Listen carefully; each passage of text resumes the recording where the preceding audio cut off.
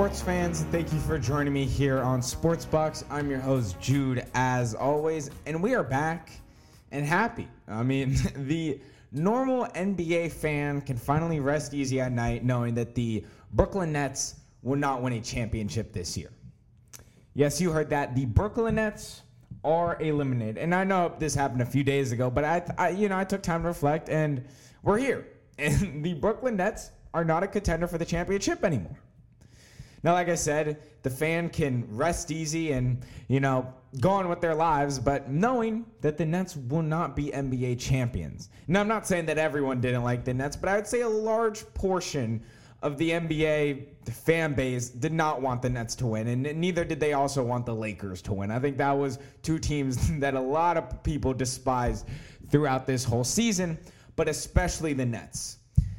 Now, the Nets gave them a good reason not to like them. Right? This whole year, the Nets have been the focus of the NBA. There's no question about that.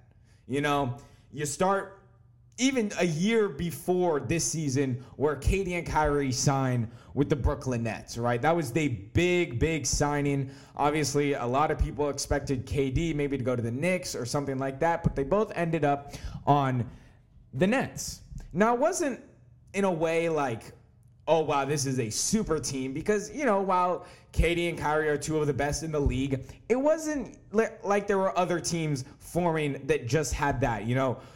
Paul George and Kawhi were coming on. There were teams also forming, not just the Nets forming into two great stars meeting up. But this one is a bit sweeter because, like I said, the Nets have been a storyline this whole year. Like I said, it started this year, there have been rumors about a lot of players potentially moving to the Nets, and then the James Harden thing came, and then rumors started heating up even more. There were lots of sources saying that James Harden is going to be a Net, and there was, we heard a lot of rumors, but could we believe them? Not. We couldn't believe all the rumors we heard until it happened. And then James Harden gets traded after he throws a fit in Houston because he wants out, and then he finally lands himself in Brooklyn. So once we know that he's in Brooklyn, we know that there is, we're like, okay, well, shoot, this is a super team, right? I mean, there are three superstars. Obviously, they are going to be the favorites to win the championship. There's no doubt. Right? Wrong. They lose to the Milwaukee Bucks in the second round. Now, I'm not just here to dog on the Nets because they are a very good team, but I do think it's something should be talked about because I do think there's a narrative on certain reasons why the Nets lost this game, right? Or this series, I should say. Look, this was one of the best series to watch. If you got to watch any of these games, you got to watch a great show. Except for maybe Game 2 and maybe Game 6. But besides those two games, well, those are still battles. Game 6 was more of a battle. Game 2 was a blowout. But besides those two, every game came down to the wire. I mean, the first two games Brooklyn takes, then Game 3 and 4 in Milwaukee takes, then Game 5 Brooklyn takes, then Game 6 Milwaukee takes, and then obviously Milwaukee closes the deal on the road in Brooklyn.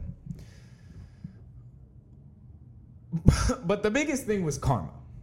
I mean, it sounds cliche, but karma is the reason the Nets lost.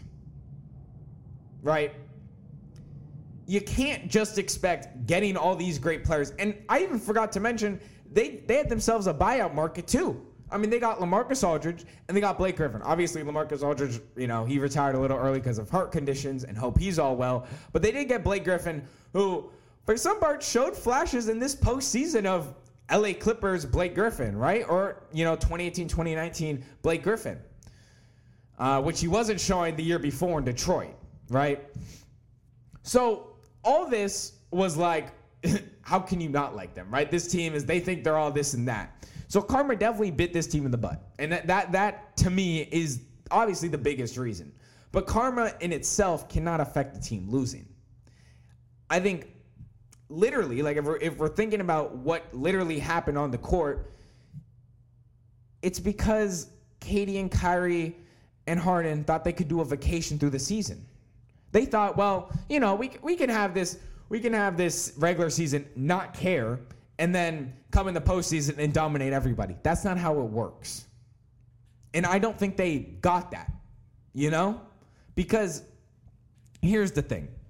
You can't just expect to get in the postseason with not a lot of regular season play and expect to be great. You can't. And so that's what hurt the Nets this postseason.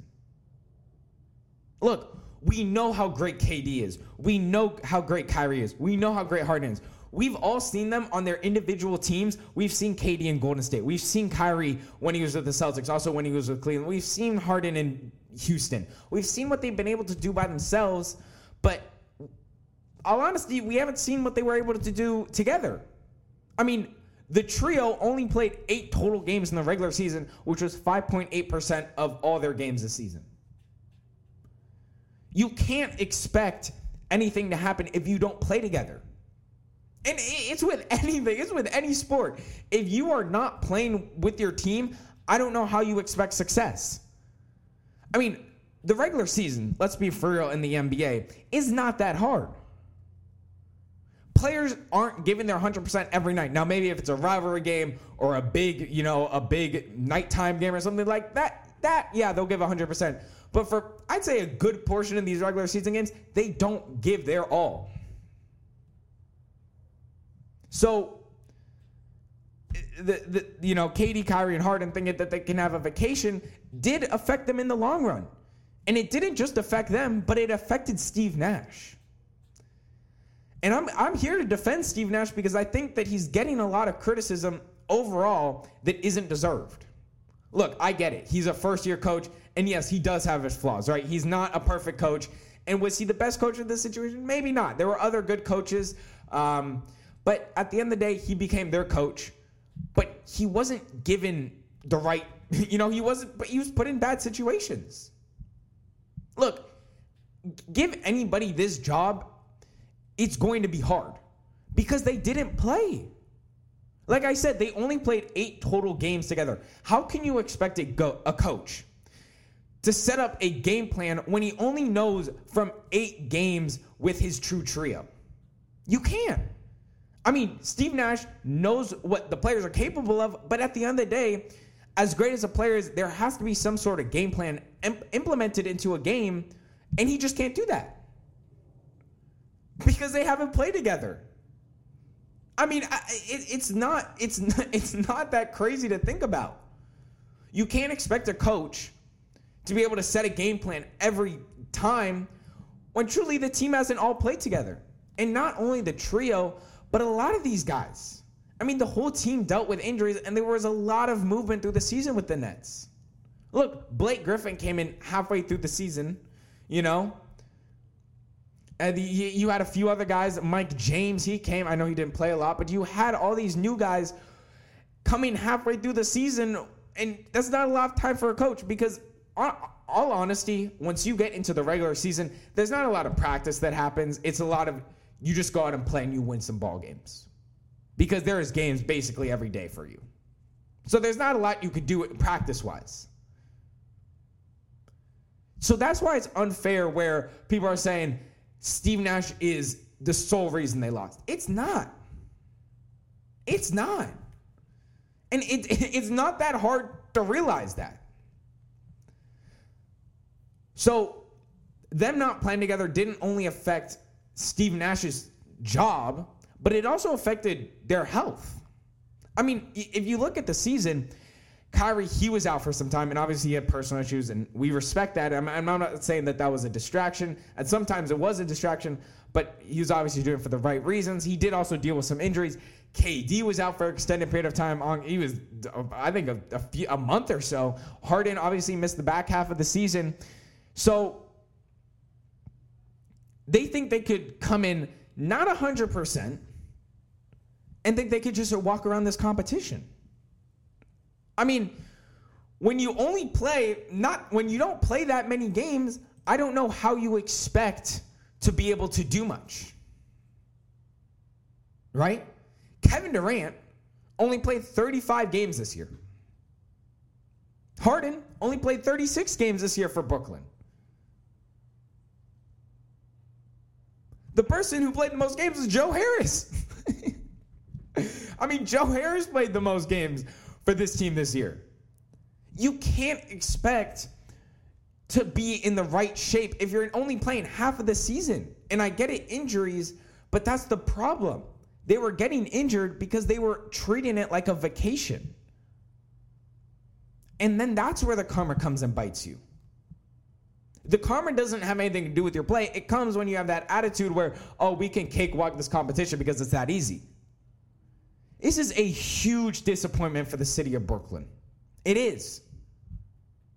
Yeah, these dudes make millions, so at the end of the day, it doesn't matter. I mean, consciously, it definitely matters to them, but in all honesty, like, truly, I mean, they make millions and millions of dollars, so it's not like the hugest thing to them. But it is a huge disappointment. You bring in Harden expecting to win the chip.